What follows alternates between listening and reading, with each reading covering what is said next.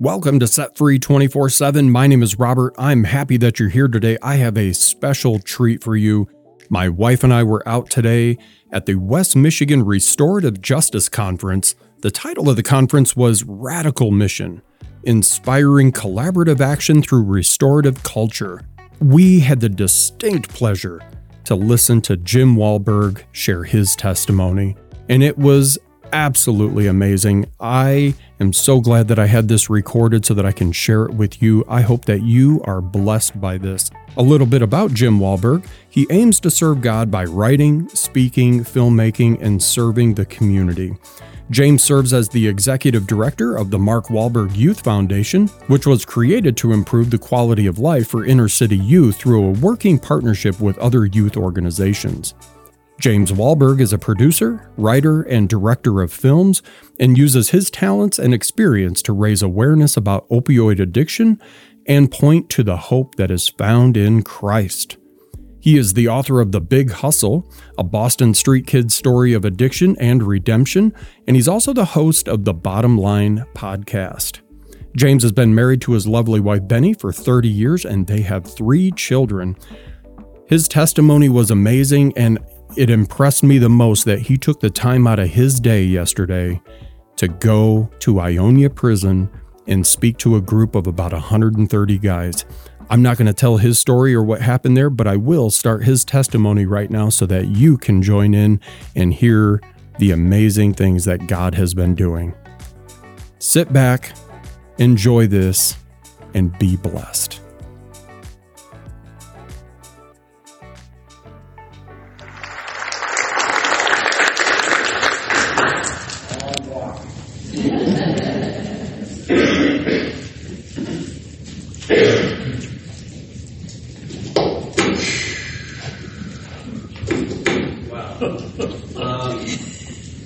I'm Jim Wahlberg, and it's my absolute pleasure to be here. I like this big firm. I'm so much more nervous here with you than I was last night with 130 inmates. Why is that?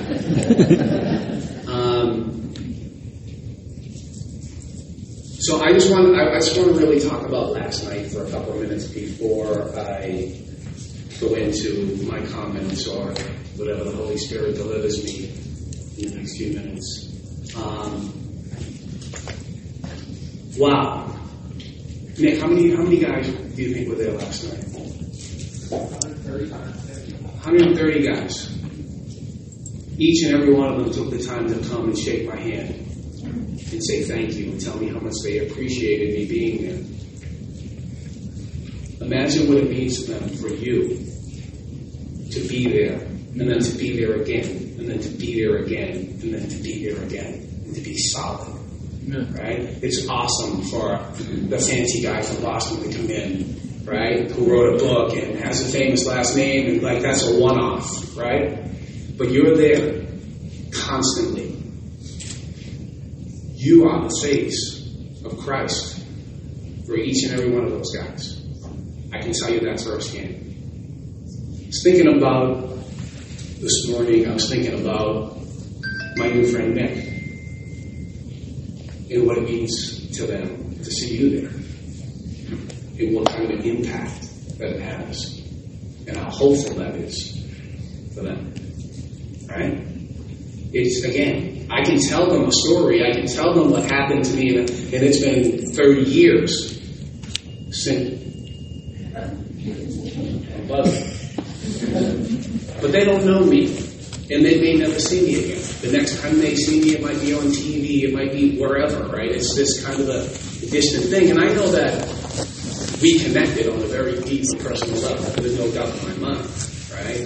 But it's not me that's going to make the impact on them.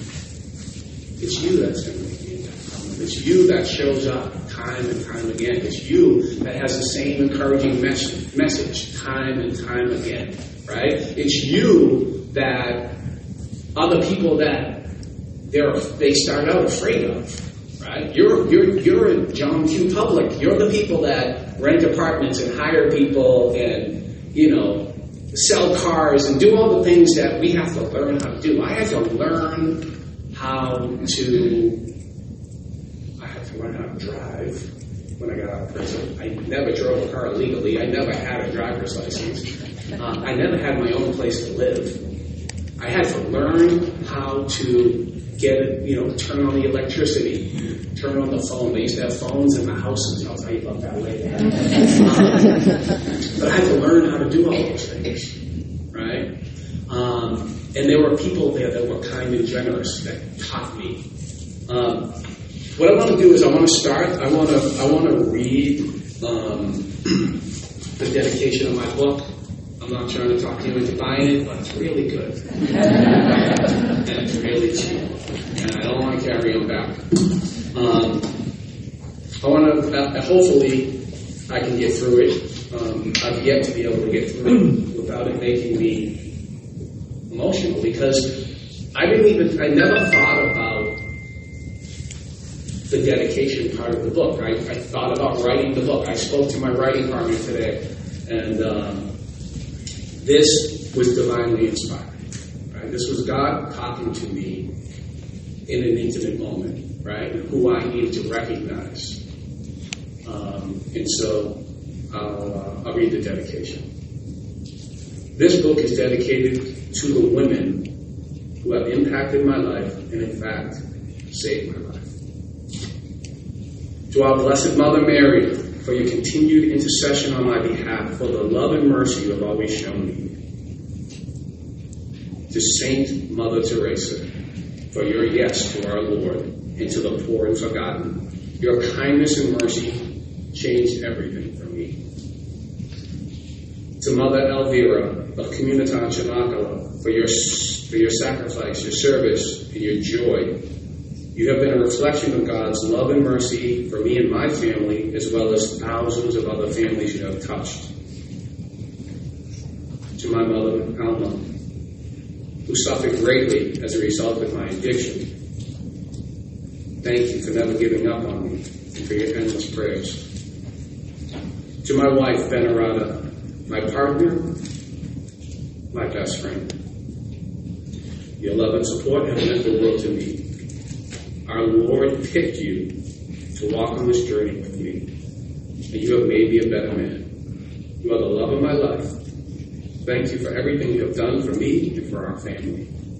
And to my daughter, Kyra, thank you for being the amazing young woman of God you are. You're under my prayers always.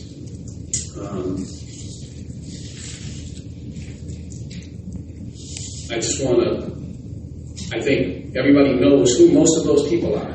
There's one person here that you definitely don't know who she is, and that is Mother Elvira from Comunitas Chanakala. And so I want to just briefly tell you a little bit about Comunitas Chanakala, which is a Catholic community for addicts. Started in Italy 40 years ago. I had done very similar to Mother Teresa, who was part of an order, but felt in her heart this call to serve this particular population. And in her heart, it wasn't necessarily just addicts, but the young people, because she saw them just wandering around, lost and alone, right? Suffering in this internal pain. And so, again, similar to Mother Teresa, she started writing to her bishop and to the head of her order, God's calling me, please. And eventually, because she did it so much out of aggravation, they freed her to go do that, right? And she started with one little piece of property in Italy, and now they have 75 houses around the world. They have orphanages. They have guys who are addicts, full-blown heroin addicts, that have become priests. They have guys and girls that were fully addicted who are now running these mission homes and orphanages around the world. Amen. Right? Yeah, amen is right, brother. Amen. So we came to know Chanakala by way of my son's addiction. So I'm a person in long-term recovery. On May 9th, I'll celebrate 35 years of recovery.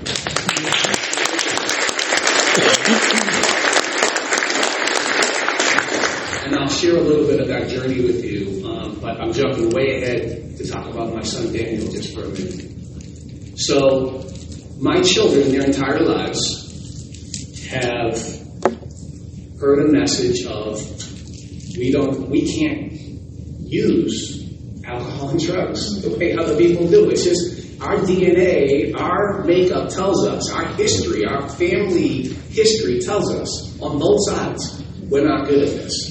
So we need to this is probably not a good plan for us, right? And so my firstborn, Daniel, in particular, who is an amazing, young, sensitive, gentle, loving, kind, talented man, he started experimenting with marijuana, right? And then it became more of an experiment, right? And then it was a daily thing.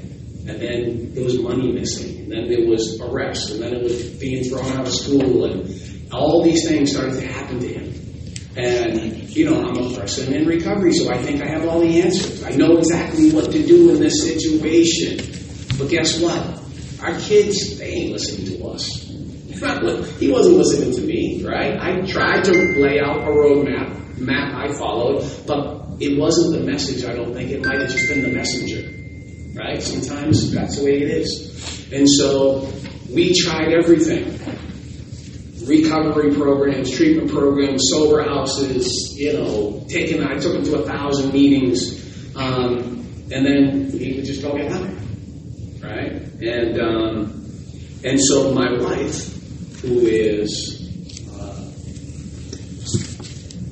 an amazing woman, who watched her brother suffer from addiction her entire life. And she watched her family handle it wrong her entire life. She watched her mother enable her brother and allow him to sleep on her couch in the senior citizens building for years.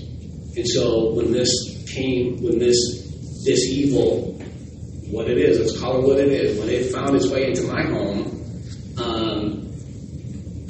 she knew that she couldn't make the same mistakes. And so she was home watching television as I was in my car driving my son from Fort Lauderdale, Florida to Rhode Island to another treatment program. She was home watching television, and she was watching EWTN. That's the Catholic Television Network, for those of you who don't know. And first time ever, the guys from this community were on there giving their testimonies, and she was watching it that day. And the bishop who brought these wonderful, good people to America and opened houses in America was there talking about this community. And my wife, they provided the phone number, and my wife called the phone number, and the bishop answered the phone. And my wife said to him, "We're in trouble. My family is falling apart. My son is a drug addict, and we need help. And we know that God is the answer." And that was the beginning of a journey with that beautiful community that never asked me for a penny. Not 1 cent did they ever ask me for. My son, it's a 3-year commitment. I see heads going, what? 3 years. Think about this. Think about trying to sell that to somebody, right? The person in the worst condition you can possibly imagine. Hey, I got an answer for you. I got a solution for you. I got this wonderful, amazing organization that's going to help you. It's a 3-year commitment. They're gone before the word commitment is out of your mouth, right? So it's never the first choice. It's always the last choice, right? It's always being beaten into a state of reasonableness where you have no other option, right? And after the families spend every dime and exhaust their health insurance and do everything else that they do in order to try to save their children, right? Then they get beaten into a state of reasonableness and they say, okay, we're going to try this. And then they try it, and then after a few months, they see their kid, and the kid looks incredible. They go, oh, my kid's all better. I got to get him out of here, right? We forget about all of the sleepless nights. We forget about all the calls from the police department. We forget about everything. We just want our kid back. And it's at that point in our journey, that was when I became a part of the problem instead of a part of the solution, right? And that happens. I became part of the problem because I needed to understand that God doesn't have any grandchildren. We are all God's children. And my son is God's child, just like I am. And that if he allows God and he relies on God to take care of him, he will, right? And he will even in spite of that. He doesn't do that, right? My son goes to this community, and we're journeying with him. I thank God so for anybody that read my book, I had a major conversion in prison. Major conversion in prison. Mother Teresa came to the prison I was in. The way I look at this is God sent his number one assistant for me because I wasn't getting it. I wasn't hearing it. I didn't see the breadcrumbs that he was leaving everywhere for me, right? I didn't see them. She came there, and for me, it was like I was seeing the face of God, right? And I was thinking about that part of my testimony last night as it relates to you people. Mother Teresa said, do small things, little things with great love, right? With great love. I think about being in a cell, and I wrote some names down, a few names. Nick, your name was the first name I wrote down, right? I'm really impressed, brother. I'm sorry, I don't mean to call you out, and I know you're getting red and you're getting a little uncomfortable, but your impact is incredible. Your example is amazing, right? It's powerful for these guys to see what a man is, right? I didn't have an example of what a man was, a real man, right? And to see what is possible, what is really possible, is there's nothing more inspiring and real.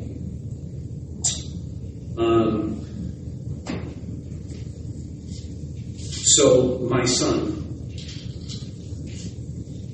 after a year and a half, agrees finally that he'll go and at least look at this particular program. And I don't want to call it a program because it is not a program. And I always get mad when other parents incorrectly call it a program.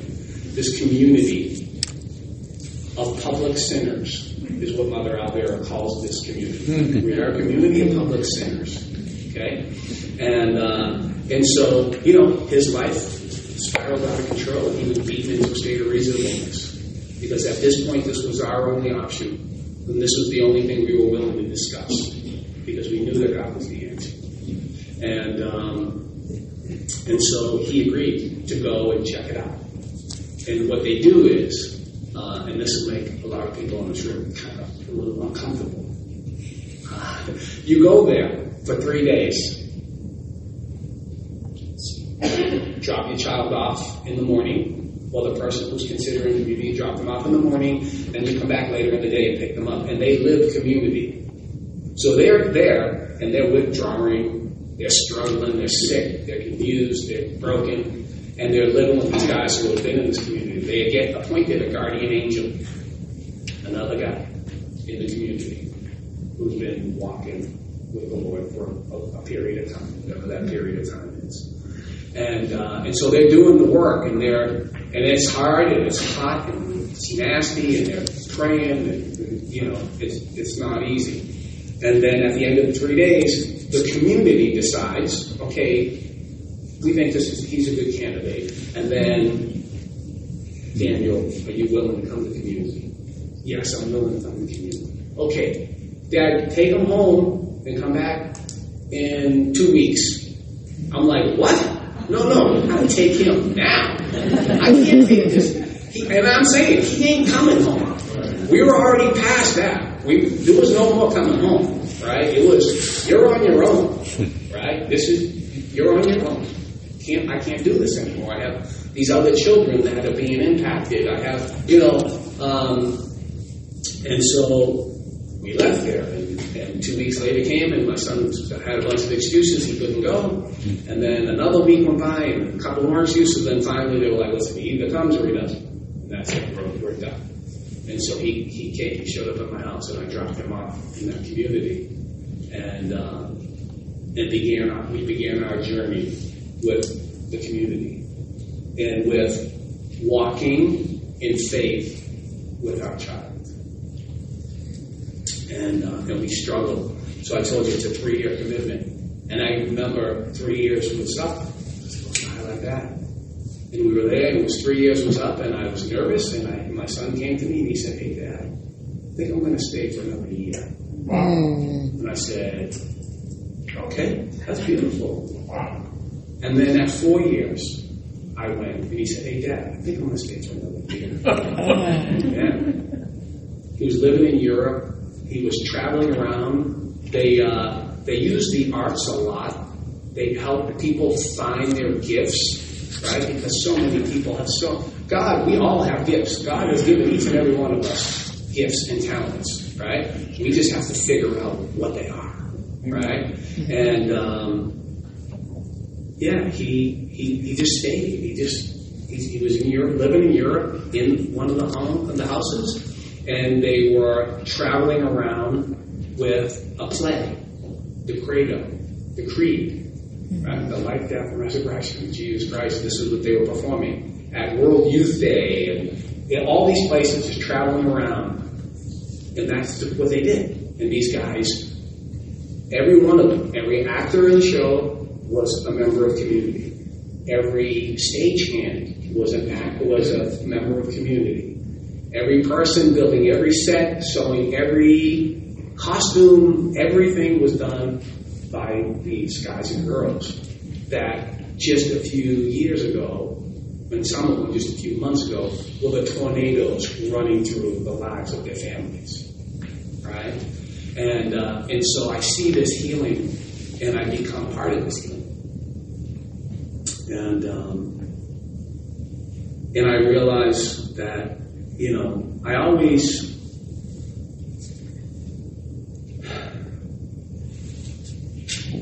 always knew that God was the answer for me, but I tried to run from it, and I tried to hide from it. And I'm a guy, I need to see examples of God's love and God's mercy. I need to see it. I need to touch it. I need proof, right? Which is kind of contradictory to the word faith, right? And the practice of faith, right? We're believing in something that we can't see.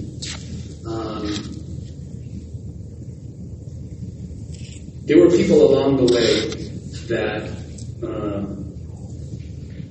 that touched me in a way that is really too big to ever really fully understand or to fully comprehend. And some of them were not faithful people, and some of them were very faithful people.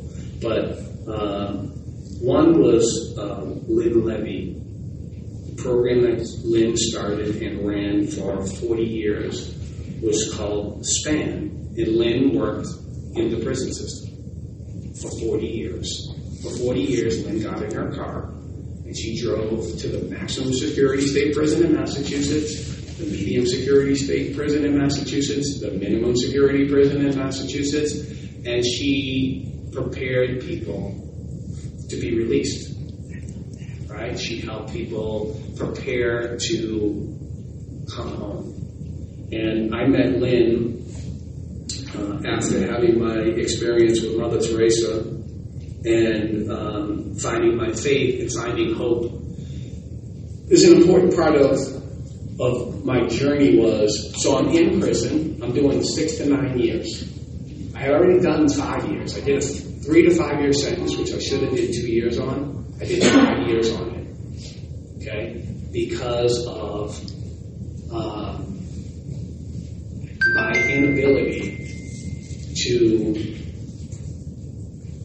to trust, my inability to turn towards the real solution for me. So my inability to stand up and to be a man or to take any responsibility for who I was or what I was, because I wasn't capable of doing that, right? I went to prison at 17 years old.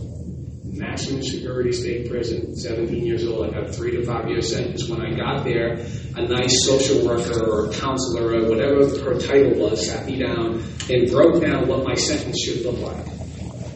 You're going to be eligible for parole in 2 years. You'll be out, starting your life over, right?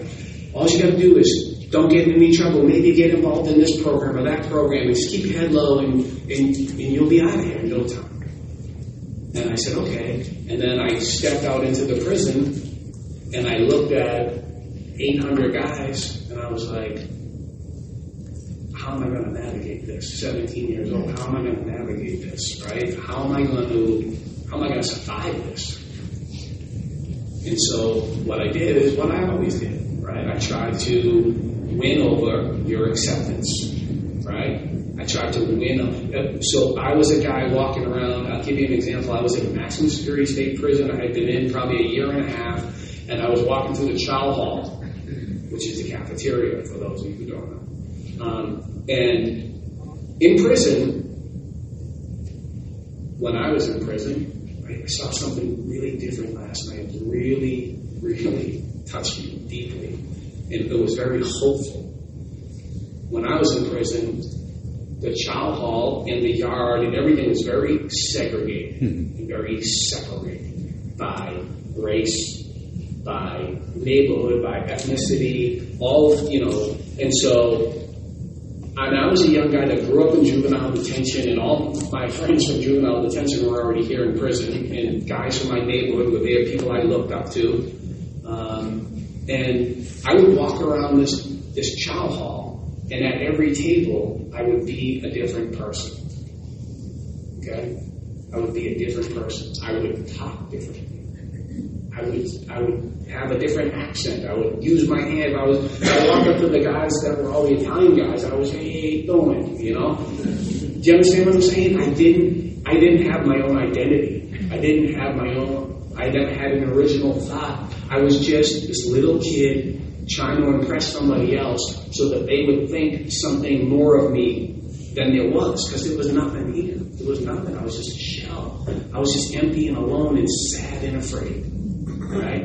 And I never had my own original thought or my own opinion on anything. My opinion changed from table to table. The way I talked, the way I thought changed so that you would accept me. And so I turned that sentence that I was supposed to do 2 years on into 5 years. Did 5 years. I did every single day of that sentence. I did 3.5 of that 5 years in the hole. All because of my need for you to accept me, and for you to think something more about me than was true, right? And I got out after 5 years and picked a drink up the first day. Lasted 6 months completely in a blackout or a gray out for that 6 months. Back in jail with a brand new 6 to 9 year sentence. And so the only thing I know is I can't do 9 years, because if I do 9 years, I'm going to be 30 or over 30 when I get out, and that's prehistoric. Right? And so I started to do things to try to create an illusion, right? The title of the book, The Big Hustle, right? I'm a hustler, right? I'm just trying to I'm a survivor, I'm a chameleon, I'm all those things, right? I'm just trying to, I got to figure out how can I not do 9 years. That's it. And so with that thought in mind, I started to do some things to try to create an illusion. Okay? I started going to AA, I started going to NA, I started going to a 12-step meeting, I started going to a therapy group. I started doing all these things, and then I couldn't just go to them. I had to run them all. Right? So I was in charge. I set up the chairs, I made the coffee, I gave out the chips, I signed the papers, I did it all. Right? And you'd see me walking around campus with my big book, right? Trying to create an illusion. That's all I was doing. I promised Trish I wasn't going to say it, but I'm going to say it. I was just completely full of shit. I apologize for the language. I really do. But that's what I was. I was just, you hear sometimes fake it till you make it, right? And I was faking it. And I was faking it big time. And somebody took notice of me, in spite of me being full of it. The Catholic priest in prison took notice of me. He came up to me and he introduced himself to me. He said, "Hi, you're Jim Wahlberg." And I said, "Yes, I am." He said, "My name is Father Jim Freitas, and I've heard a lot of good things about you. And I have a job opening in the chapel. Would you be interested?" And my first thought was not, ooh, I'm going to work in the chapel, I'm going to be with Jesus. My first thought was, oh, he smokes cigarettes, so I'm definitely getting some cigarettes. Right? And what else am I going to, how am I going to work the situation? I was only thinking about how I was going to manipulate this man of God. That's all I was interested in, was me. Because the old saying is, I'm not much, but I'm all I seem to think about sometimes. Right? And so, right away, I start trying to hustle the situation and manipulate the situation to my benefit. Second day working in the chapel, I said to him, hey, Father, my younger brother apparently is in a singing group, and they have a cassette tape that they're selling at Tower Records. For the young people, I'll explain Tower Records. They play cassette tapes too. And so I was like, is there any chance that you could bring me a cassette tape from my brother and his group?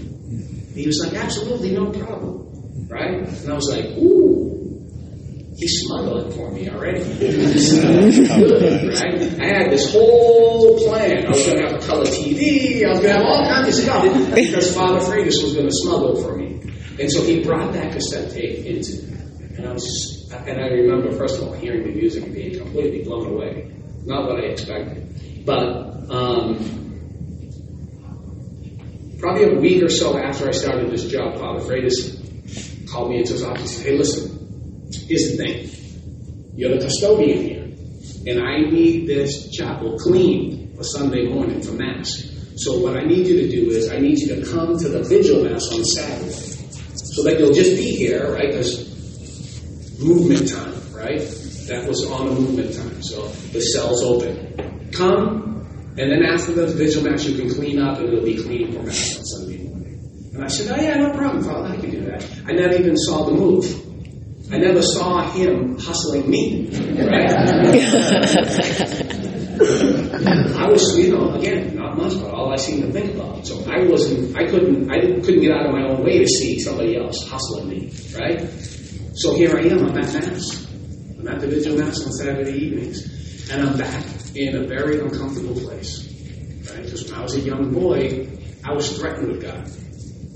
Nobody told me God loved me. Nobody told me that God died. Jesus died for me. Nobody told me that about forgiveness. No, I didn't know anything, right? I just knew that when I went to church, I would go in there and I felt like all of the people in there were better than me. That I was a sinner and that they were all saints. That's how I felt, right? And so I go and I clean up and I'm having these feelings and I don't know when to stand, I don't know when to kneel. For those of you who are not Catholic, we do a lot of it. Stand, kneel, reply, all this stuff. And I didn't know how to do any of it. And my friend went to Mass weekly, and he was a dangerous, hardened criminal. Bank robber, came from generations of bank robbers from Charlestown, Massachusetts. And but he grew up Catholic. And his being a bank robber to him was a career choice. It wasn't like, I could be a cop, I could be a priest, or I could be a bank robber. I'll choose the bank robber, right? But he was very Catholic. And he went to Catholic school as a kid, and so he knew the prayers, he knew the responses, he knew when to steal, he went stand, and went to kneel, and do all these things. So I just watched him and just followed him. I never saw him. I never saw Father Freitas in his skills. Right? I was hustling for myself. He was hustling people for God. Right? And so I'm back in Mass. I'm not feeling anything. I'm just back, because it was a process. Talking about feelings, there was a feeling that I had in those meetings I was going to that I was in charge of. Right? I had this overwhelming feeling that this was an amazing, incredible program for you people. But not for me. It was never going to work for me because I wasn't worth it. That's how I felt in my heart. Okay? So, know that the people that you're dealing with, right? Their biggest critics are themselves. The judge, their family, anybody else. It's us. It's me that just has no confidence, no faith in myself, in my abilities. I think the worst of myself, worse than anybody, even my victims, I think worse of myself than they do. Okay? And so Father Freitas calls me into his office again. And he says to me, we have a very special visitor coming to the prison. And I said, well, that's great, Father. Who's that? And he said, Mother Teresa is coming to this prison. And I said, oh, that's fantastic. Who's Mother Teresa? And I didn't know who she was.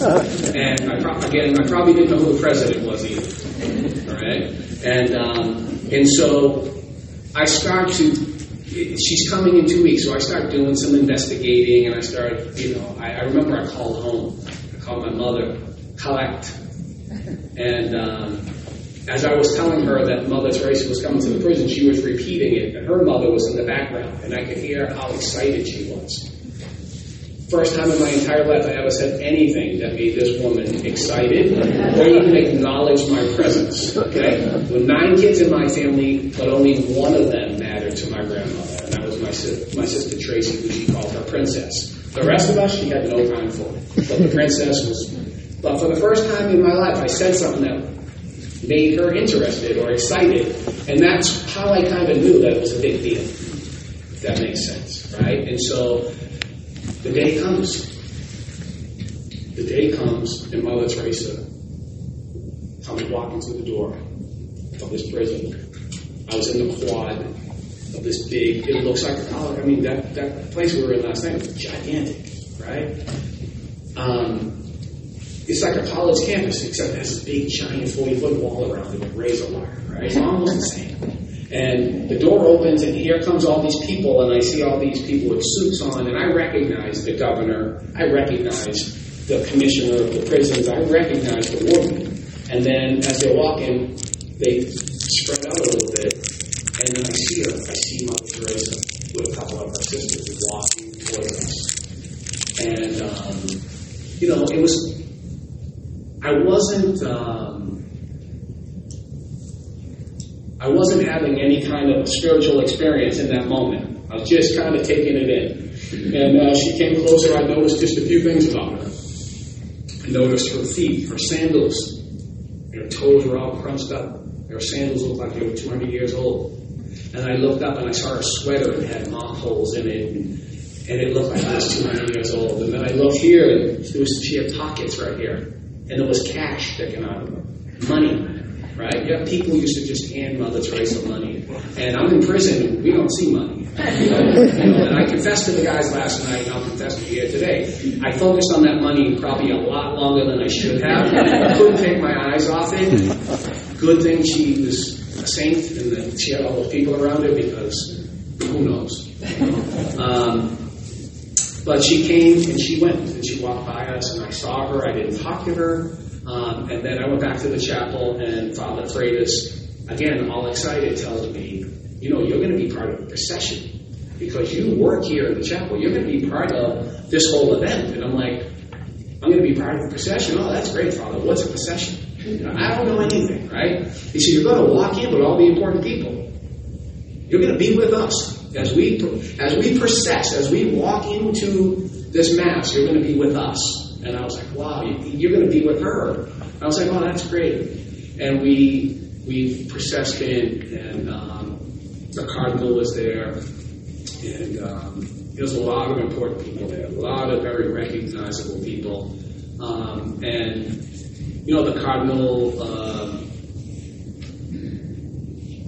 I always feel like I'm somehow not saying nice things, and I don't want to. It's not my intention. But he's got the big hat, he got the big chair, he's got the big staff. He's an important person, right? And it's a lot to take in when you don't know really what's going on. And so we process in. He goes up onto the stage, which is set up as the altar in the gymnasium, MCI Concord, Route 2 in Massachusetts. And he's there, and he's in front of his chair, and he's beckoning Mother Teresa to come to the chair he has for her. And she just, no, and refuses to take her chair, right? To take her seat where the important people were. And instead, she went over and she knelt down with the inmates, her and her sister, on their knees with the inmates. I know the people that were there. I was one of them. It's really a lot of dangerous people there. But she chose to be with us. It was a very important moment in my life. She chose us. She chose me.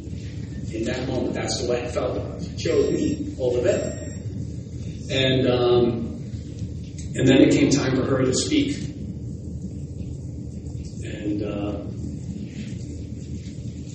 And, she's... and she's speaking, and she said things that I never heard before. She told me that Jesus Christ died for me. That I was a child of God. And that He loved me. And that I was more than the crimes that I committed, and I was more than the number they had assigned to me. I was a child of God. Brothers and sisters, I want to tell you that in that moment, the 800 people in the room were not there. There was nobody else there. It was just her and me. She was talking to me. She was there. Special deliveries for me. I don't know anybody else that had this profound experience. I don't know anybody else that was there that had this conversion in their life. But I want to tell you that at the end of that Mass, I was very confused. I was very emotional, and it was. You ever had a concussion? Or, like I was kind of vibrating. I didn't know what was going on, but I just went back to my cell. And I didn't sleep very well. And a lot of things were going on in my mind. And I remember when the doors opened in the morning for breakfast, I ran out of my cell. And I ran back to the chapel looking for Father Freitas. And he was there. And I said, Father, I need to know about this Jesus that she's talking about. I need to know about this God, not what I was raised with. I need to know more about this. Can you help me? I don't know what's going on. And I don't know if it actually happened, but in my mind, I feel like he just kind of chuckled a little bit and then checked this little box and was like, got one. Like he had this planned out, right? Like he had that God, told him, we're going to do this together, right? And so we talked. He already knew that I hadn't made my confirmation. I was 22, 23 years old, and so he started to prepare me to make my confirmation. He started to catechize me. He started to teach me about my faith. Right? He didn't hand me a book because I was incapable of that. Right? Like a child, he sat with me and taught me in very simple words and very simple terms about Jesus Christ and about how much he loved me. Right? And he started to teach me about my faith. And after a few months, they decided that they were going to transfer me to another prison. And he called me over to the chapel before I left. And he picked up the phone and he called the priest in the next prison I was going to. And he said, I'm sending you a special delivery FedEx package. His name is Jim Wahlberg. And this is where we are in the process. Please handle with care. And that's all I heard. I'm sure there was more of a conversation between them two, right? Like, hey, the guy's not that smart, but I could take it easy with him, whatever it was, right? And so I went to the next prison, and we picked up where we left off. And then 6 or 7 months later, I got transferred again to a minimum security prison. And he passed me off to the priest there. And before you know it, it was that time. It was time for me to come into the church. It was time for me to be confirmed. And we were going to have an event, like we were going to have a little party, right? We were going to have a reception after my confirmation. And I called my mother. And I told my mother, I said, Mom, I'm going to make my confirmation, and I would really like you to be there. And see, there's something that I left out in my first sentence. I told you that I did most of my time in the hole, 3.5 years. 3.5 years in the hole is, so we understand what the hole is in Massachusetts. It's 23-hour-a-day lockup. Bar door, solid door, little window, no human contact. You don't come out of your cell without waist chains, leg irons. When you do come out, you go outside into a dog kennel. 30-foot, 40-foot long cages, right? 20 feet tall, and you just walk back and forth. That's it, right? And so my mother came to visit me when I was in those conditions. And when I'm in those conditions, I don't remotely resemble the person you see here today, I can tell you that, right? I'm an animal because I'm put in animal conditions. And I don't have a solution. I don't have God. I just am trying to make it through every day. And so I went out to visit her, and I'm sitting there and I'm talking to her behind a sheet of glass, and I'm probably clinically insane at this point from light deprivation and isolation and solitude and all these things. And she just wept.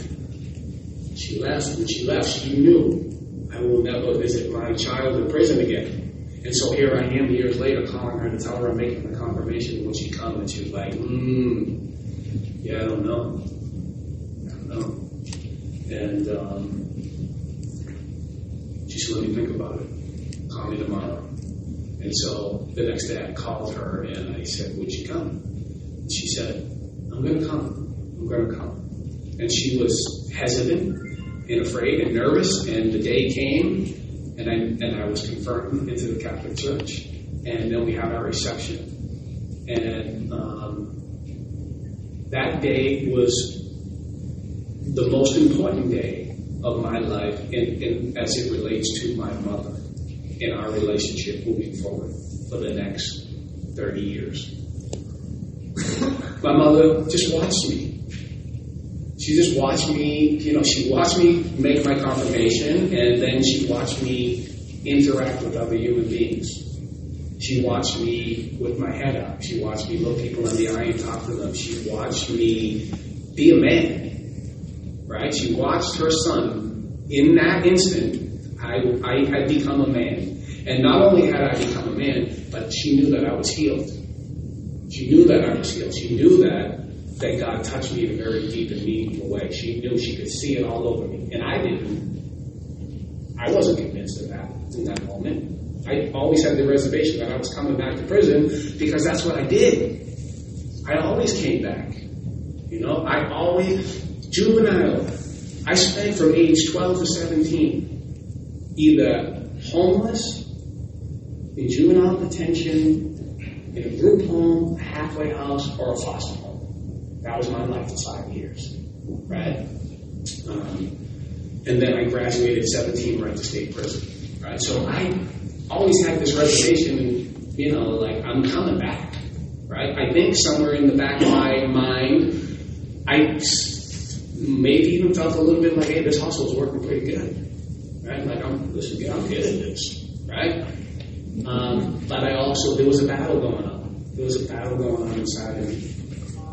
In fact, maybe I can. I remember the day when I was walking to the garden, I thought, maybe I can do this. It was just a passing thought. It came and it went. But it was the first time I ever had that kind of thought. And so my mother is there. I make my confirmation. We have this beautiful experience together.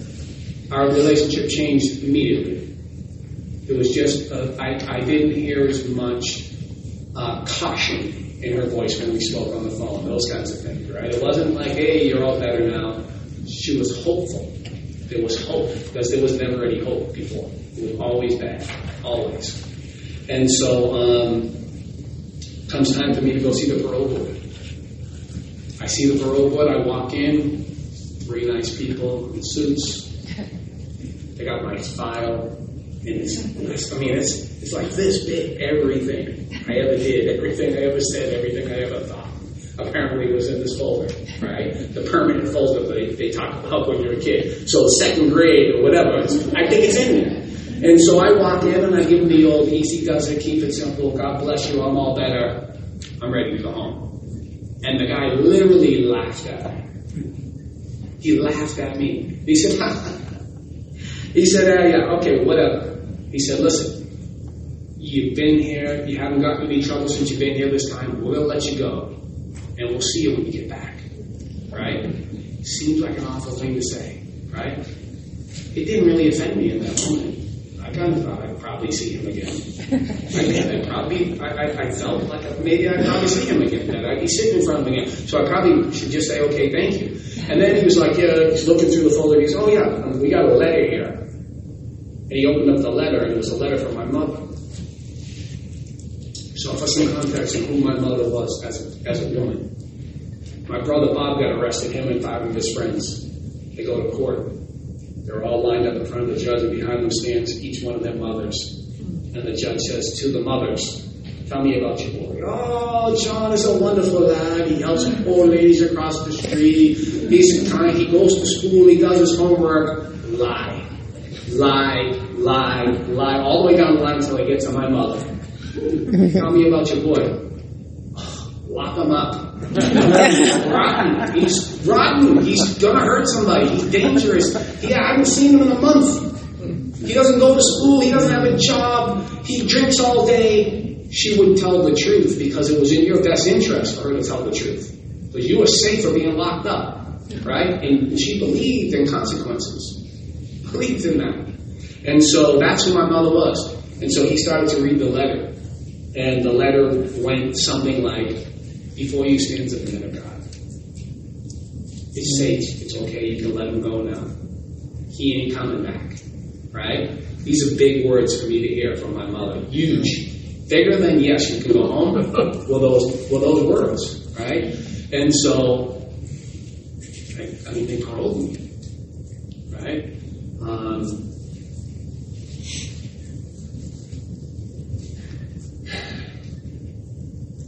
I heard those words, and it was going to be a period of time before I actually got to go home, right? I was in minimum security. I was actually pre-release, and I was still seeing Lynn Levy from the SPAN programs now coming for pre-release to help me, to prepare me, to teach me, to help me navigate these waters, right? And she was still there.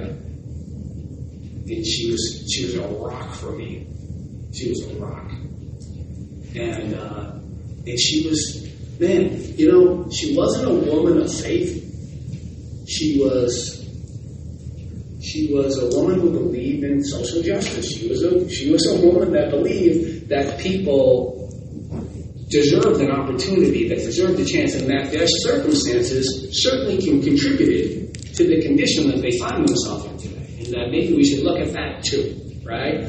And I got out. And I was a very different person from the first time I got out, but I was still consumed in fear, right? I had God in my life, and I was praying and praying and praying and praying and praying, and my knees were bruised, right? I was praying so much, but I was so afraid.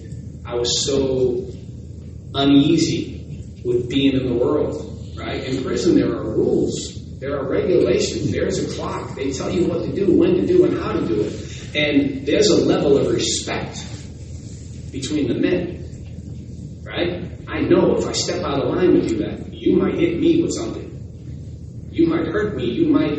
And so there's a serious level of respect, right? You step on somebody's toes, you say, excuse me. And if you don't, then you're saying to them, I wanna hurt you. And in the world, it's not like that.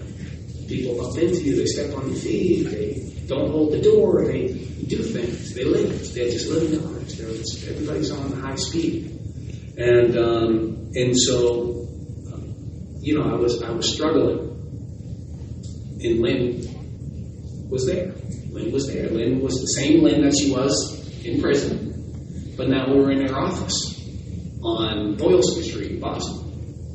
And she would just talk me through things and help me to process things. And she was not, like I said, not a faithful woman, but certainly she was the face of God for me in that moment. She was the only real person that I could rely on and depend on. And that would tell me the truth, And, I'm out of prison, And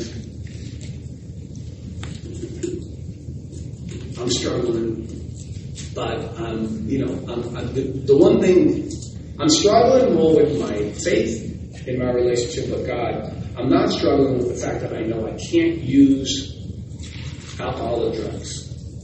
Like, I knew that was the number one thing. And I got to tell you something. Every time I got arrested, I was completely trashed, blacked out, a mess every single time I got arrested. But never once did it ever occur to me that maybe I shouldn't drink. Or maybe I should go to a program where I didn't even know they existed. Like, I didn't know anything. I didn't know. Everybody in my life did what I did. But I did it a little harder than they did. They always were able to sort of be able to still live at home with their family, right? And I would sleep outside, right? And I knew I couldn't drink. I knew I couldn't use, and I was struggling with my faith. I was struggling with my relationship with God, and I had people around me giving me permission. And this is no slander on anybody. I want you to know that, right? That they were giving me permission to create my own conception of God. And I want to tell you that I'm incapable of creating my own conception of God. I'm incapable of doing that, right? I believe in my Lord. I believe in Jesus Christ. I believe in my faith. I believe in my church. If you leave it up to me to create my own conception of God, he's probably going to be a fool hustler. I'm not going to need to confess. I'm not going to need to be accountable for my behavior.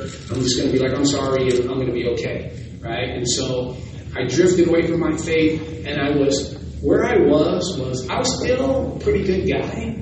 Like, I was a good guy, I think, whatever that means, right? And I spent a lot of time working on the outside, right? Because I was back to not having my own opinion. I was back to managing life on my own, right? I was trying to wrestle satisfaction and happiness out of the world, right? And I was back to being more concerned about what you thought of me than what I thought of me. Right? So I spent time, I got a lot of fancy stuff. I got a fancy car, I got lots of gold chains, I was always in the company of a beautiful woman. I like all the stuff that so you could say, wow, he's really doing great, isn't he? Look at him, right? He's shining like a new penny, right? And inside I'm dying again, right? Believe me when I tell you it was a miracle that I didn't pick up a drink. It was a miracle that I didn't pick up a drug, just to calm myself and to fill the empty void that was back in my soul. I have no idea where I am on time.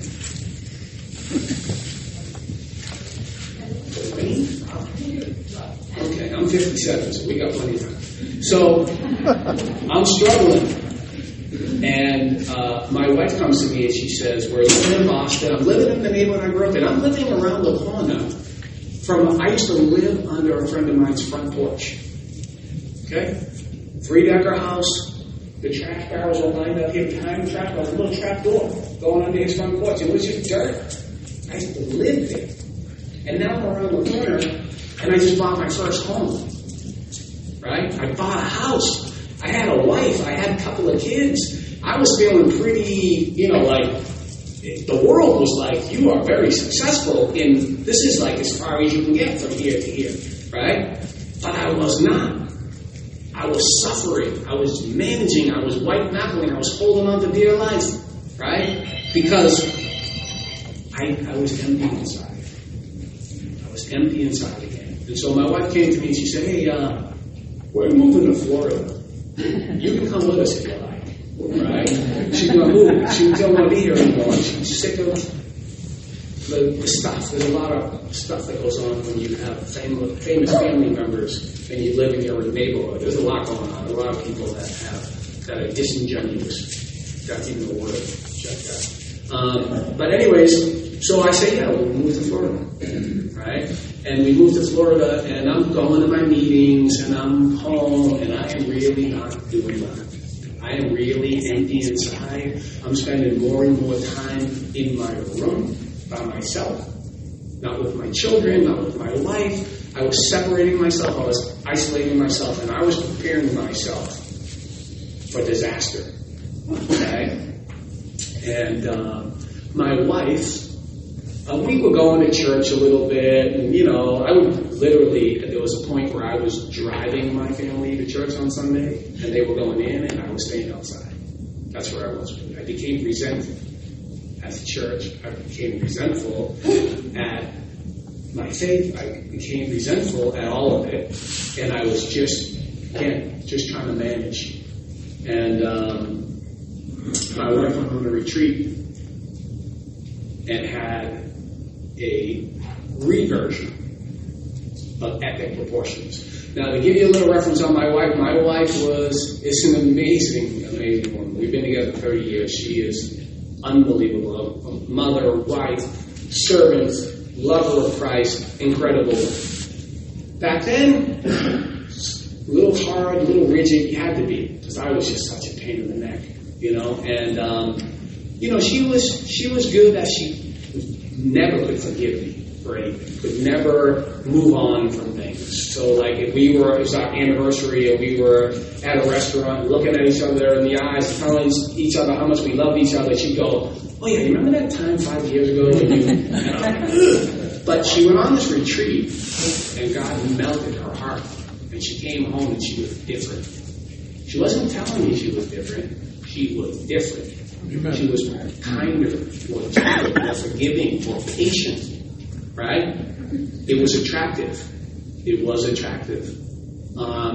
And, my wife, when my wife gets into something, anybody that's married, that has a wife, if your wife gets into something, it's a very short period of time before you will also be into that something. Or you will pay the consequences for not being into that something. Right? You'll hear about it all day.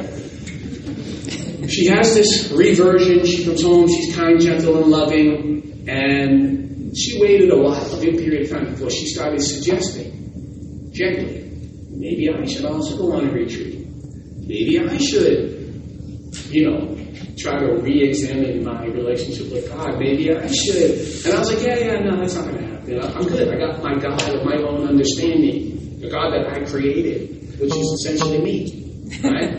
And so she has her best friend is a lovely woman from Ecuador, and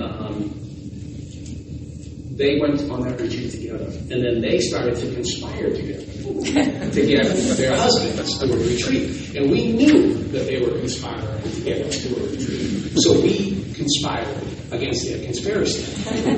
We got together and we made a covenant with each other. We ain't going. It ain't happening. Right? Here we are, conspiring against our own families. We're conspiring against our children, right? We're conspiring against their happiness and their eternal souls. That's what we're doing. We're conspiring. That's where we are in our journey, in our walk, right? And so, we made this covenant. We ain't breaking the line. It was like we were a union line. We were on strike, and don't break the line, right? And things are happening in my family, and my family's falling apart. My son is on drugs. He's struggling. I'm struggling. My wife is struggling. My marriage is a mess. And so there was a retreat coming up. And my wife said to me, "Geez, there's a retreat coming up in about a week or two. Maybe you should think about it." And I was like, no, I'm good. And but she wasn't happy. She had already signed me up. And I was everything I had in me. I was making plans. I was making a business trip that weekend. Like, I was doing everything I could to not go on that retreat. And then my wife pulled out the secret weapon. She said, my 12-year-old daughter on the top of me. My 12-year-old daughter came to me and she said, "Daddy, I want you to go on this retreat. I want you to be happy. I want you to know Jesus." 12 years old, crush me, ripped the mask right off my face. Right? That's what she did. She ripped the mask right off my face. And so I, of course, said, absolutely, I'm going to go on this retreat. Of course I am. How could I? And my mind went back to what my mind always goes back to. How am I going to manage this? How am I going to get my way? How am I going to, And I thought, I did 10 years in prison. I can do a weekend with these idiots. That's the way I was thinking about it, right? And I went to the retreat, and I had, my brothers will tell you, I walked into that retreat, I had a hooded sweatshirt on, I had the hood on, right? And I was, I like to say I was doing the Heisman, right? They were all hugging, and then I was like, God is so incredible. And see, I'm playing checkers. He's playing chess, right? He's moving the pieces to get me to the place where I can recognize that it's him I need to be focused on, not me, him. And so I go to the retreat because I can't not go to the retreat. There's thousands of people now. My wife has thousands of people praying for me on the retreat, right? I go on the retreat, and I'm there, and I'm really just... And the retreat is a series of people sharing their testimonies and doing things, I can't tell you the real specifics, but you get it if you've ever been on a retreat. And I'm sitting there the whole time, and I'm like, day one, I'm like, this is really, really weird. And I don't belong here. This is so weird. But I can't leave because I can't come home and explain to my 12-year-old daughter that I left the retreat, that I couldn't handle it. And God, in His mercy, just started to put thoughts in my mind. The thoughts were, they're not going to kill me, right? I can get through this, whatever. I'm on autopilot. I'll just sit here. And I had 20 years of experience listening to people give their testimonies in AA meetings, right? They didn't call them their testimony, but they'd be telling their story, right? So I could handle that. And I could connect with guys telling me about their difficulties. I could get that. And little by slow, my heart started to melt. Literally, it started to melt. To the point where, again, anyone that's ever been on a Catholic retreat, at some point there's going to be confession, right? I wasn't aware of that at that moment. But at this point, I'm a bucket. I'm crying. I'm so emotional. My heart has been completely melted because I realized, see, I put Jesus into only the human form. I made him like one of my buddies. Like I compared him to myself in this way. If you do something to hurt me, I become resentful. I don't want to talk to you anymore. I don't want to see you anymore. Stay the heck away from me. I put Jesus into that category. I limited him to a flawed human being where I thought he was mad at me and resentful at me. I didn't understand that he was just there, waiting for me to peek back in his direction so he could get his loving arms around me again and bring me home. I didn't know that. I thought he was mad at me. I was back to the God of my childhood, right? Punishment, right? Hell, that's where I was going. And I felt his presence. I felt his presence in my heart on that night, and I stumbled into that room with that priest. And I was definitely not making words, and he was like, listen, there's like 30 other guys behind you, we can't do this all night. And I was just confessing, I was just spewing, right? All this weight, all this sin, the way I was living my life was just so not correct. It was just not, I was not correct. I was not living a good life. It was all an act. It was all a facade. I had all kinds. I didn't just have one mask on. I had a whole bunch of masks on. And by the time I left that retreat the next day, I was essentially like a bucket of tears. Like I wasn't even a person anymore. And then my wife and family came for the ceremony. They were like, here you go. You can take him home. And when we got there, they took our cell phones away, which is really scary for me. And then after the retreat, they give you a little bag, and you have the ceremony, and I went home, and my phone was in the bag, and we stayed in the bag. And I went home, and I remember being curled up on my bed in the fetal position, howling, crying, just so grateful that I had another chance, so grateful to feel his presence again. in my life. Because, you see, before, I had an excuse. I didn't know. I didn't know that Jesus died for me. I didn't know that God loved me. I didn't know any of these things. And now I knew, and I walked away. So the guilt was tenfold. The pain, the sorrow, the suffering was tenfold. Right? Because I knew when I walked away. And I knew that I felt him, and I knew that I had learned some very difficult lessons. The very difficult lessons that I learned was that any relationship that I wanted to have with anybody was going to require effort on my part. I wasn't just going to be able to have this feeling I have right now and just coast along for the rest of my life. But I was going to have to put some effort in. That I was going to have to give Jesus some of my time, some of my treasure, some of my talents. I was going to have to serve him and serve humanity. I was so far away from being a person of service. My first job when I got out of prison, I worked in a detox, dual diagnosis detox for homeless people. Literally wiping people's fannies, cleaning up after them, not being able to control their bodily functions, like real stuff, and I was so honored to do it, right? And I was so far away from that now. I know I have just a couple of minutes, and I know that for anybody that's ever heard my testimony, it's different every single time. It's different every single time. The Holy Spirit pushes me in a direction, and I think that I believe, I trust that somebody needed to hear it that way today, right? I cannot emphasize enough to you what it means to people. Even the people that are like, get away from me, get away from my cell, I don't want to hear that. They see you. They see you once, then they see you twice, then they see you 3 times, and they just see you coming back and coming back and coming back. And it touches every single person. Because they start to realize that they matter to somebody, that they have value. And I am absolutely honored to be here, to be in your presence, to be in the presence of people that, no matter what their journey is, they want to serve. They want to serve God's people, right? Mother Teresa, again, she talked about doing those little things with great love, right? Taking care of those that are lost, the thrown away, and the forgotten.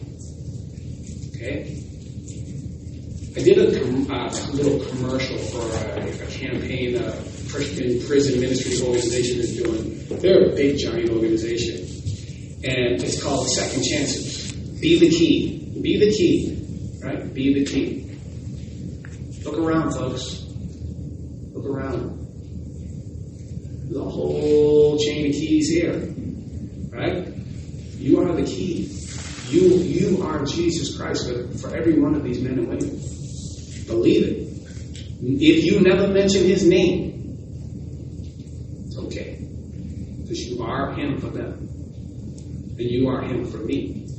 And I am honored to be in your presence, and I thank you all, and God bless you all.